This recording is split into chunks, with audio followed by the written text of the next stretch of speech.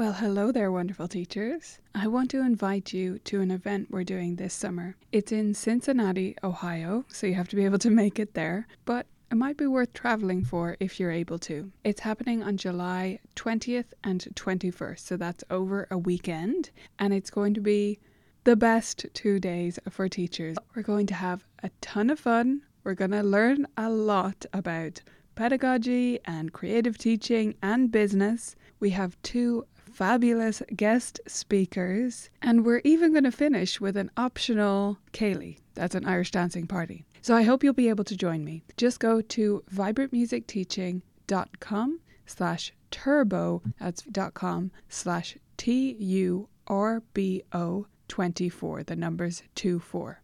I hope you'll check it out, view all the details there, and I hope to see you in Cincinnati in July. On with the episode. Vibrant music teaching. Proven and practical Tips, strategies, and ideas for music teachers. Welcome to episode 75 of the Vibrant Music Teaching Podcast.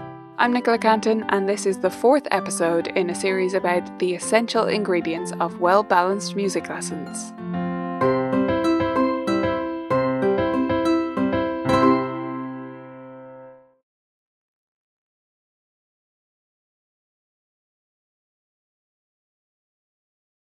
If you're a regular listener to the podcast and you listen each week as new episodes come out, first of all, thank you for your support.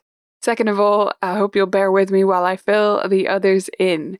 So this is the 4th episode in a series about essential music lesson ingredients. And it really is recommended that you listen to this 7-episode series in order as a series, because they really are intended that way. So if you go back to episode 72, that's the beginning of this series where we talk about why we're doing this series and what the objective is, and the first music lesson ingredient, the essential ingredient, which is music reading.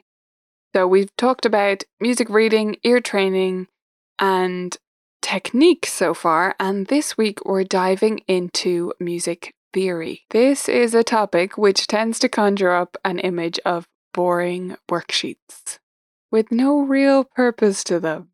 So no shame if you're using worksheets, I use them sometimes too, but music theory is much more than just worksheets, isn't it? In fact, music theory is extremely important to teach if we're going to create well-rounded, holistic musicians. Music theory is so important to teach because if our students do not understand theory, if they don't understand what they're doing, and by that I do not mean reading exclusively, I mean actual music theory, the basis of music.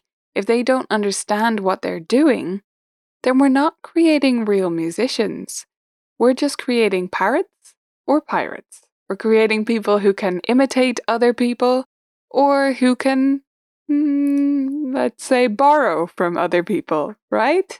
Parrots and pirates. And that's not what we want to create. We want to make independent learners who know what they're doing and can apply that knowledge without us after they've stopped taking lessons. So we talked about this previously in the first episode of this series. It's definitely applicable here too. If students have strong knowledge of music theory, they can take that and they can use it for the rest of their lives. If they're used to just imitating what we say and taking our answers as gospel, they can't.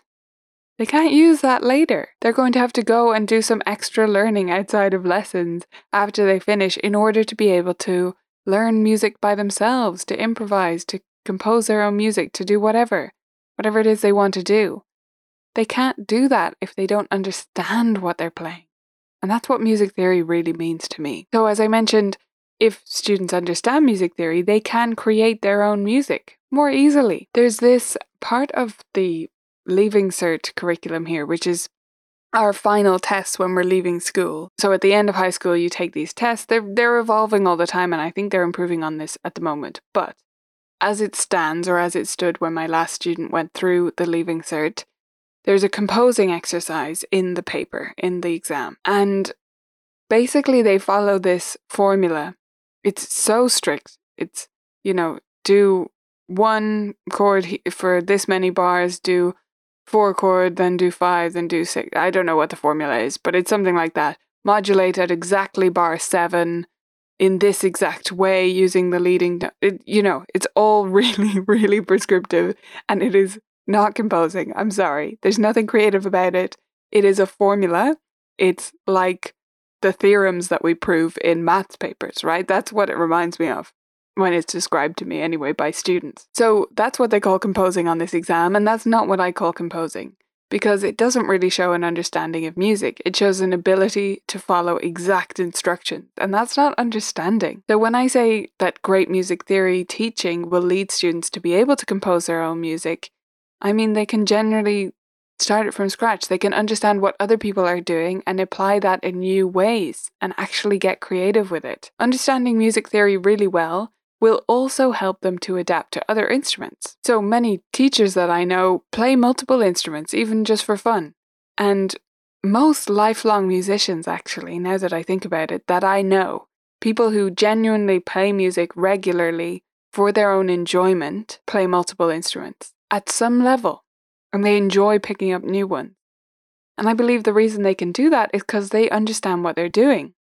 Now, picking up a new instrument also helps you understand music in a new way. But if you don't really understand what you're doing at the piano, if you're just following dots on a page and doing them as prescribed, and then you pick up a guitar, you're not really going to have a clue what it's about, are you? But I don't think you would. Because, the notation is different, that's not going to be there for you. If you don't understand chord structures and harmony and how things are built, you can't do much with the guitar.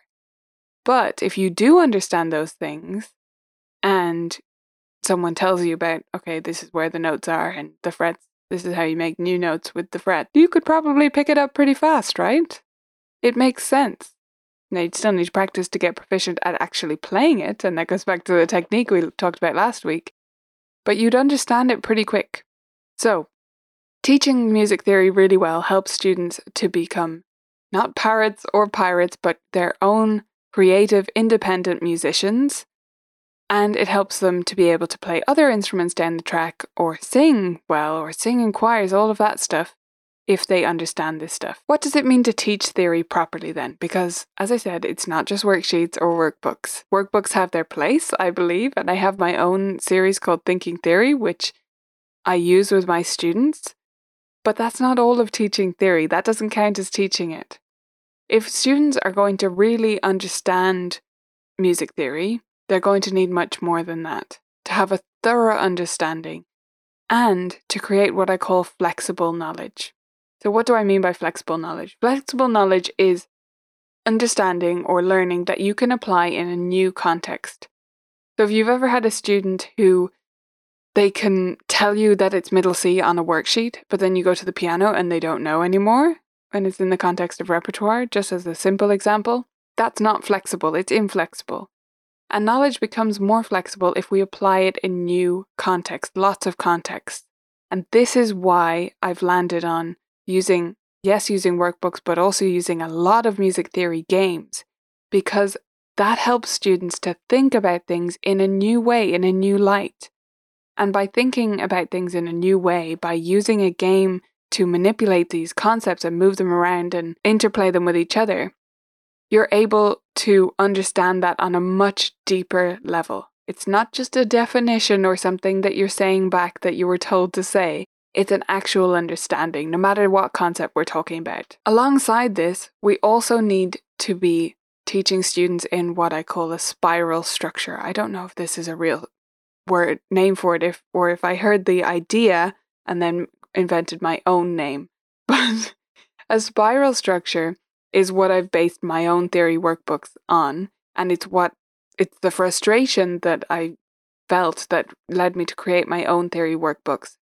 What I mean by a spiral structure is that concepts are introduced and then revisited at intervals all of the time, which sounds like such a basic thing, but I have met so many workbooks that you open them up and they give you 5 pages of intervals, and then for the rest of the book, there's no work on intervals. So yes, you could create your own spiral structure by flipping back and forth between these chapters, but stuff needs review. You can't just assume you can teach it in one huge chunk and then move on from it. You have to be looping back on stuff. So whether you're using workbooks or theory games or whatever way you're teaching music theory, make sure it has that spiral built into it So the concepts are revisited and revisited in new ways so that the learning becomes flexible and they're come back to again and again so that students don't forget about stuff and then get tested on it either formally or just by you saying, do you remember what this is called? And of course they don't know because they haven't heard about it in 3 months. And when they did, it was all in one giant batch, right? So that's my goal with teaching of theory to my students, is that I'm creating flexible knowledge and that I'm spiraling in on concepts so that they understand and can recall them over a long period of time. Next week, we're continuing our series. This will be the 5th and second last essential music lesson ingredient, in my opinion, and that is rhythm. So I hope you'll come back next week for rhythm. Before I let you go, though, I wanted to let you know that we have a webinar coming up all about teaching lead sheets. And lead sheets can be great for helping students understand theory. So if you want to sign up for that, you can go to vibrantmusicteaching.com/lead. That's LEAD. So vibrantmusicteaching.com/lead to sign up for the webinar. I hope to see you there.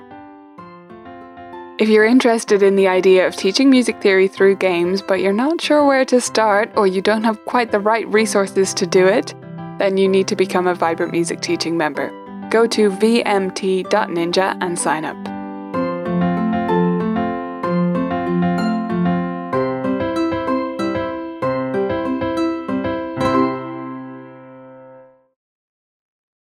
Thanks for listening to this episode of the Vibrant Music Teaching podcast. I hope you loved it, and I wanted to pop on here one more time to remind you about our event. It's happening in Cincinnati this July, and you can get all the details at vibrantmusicteaching.com/turbo. See you there.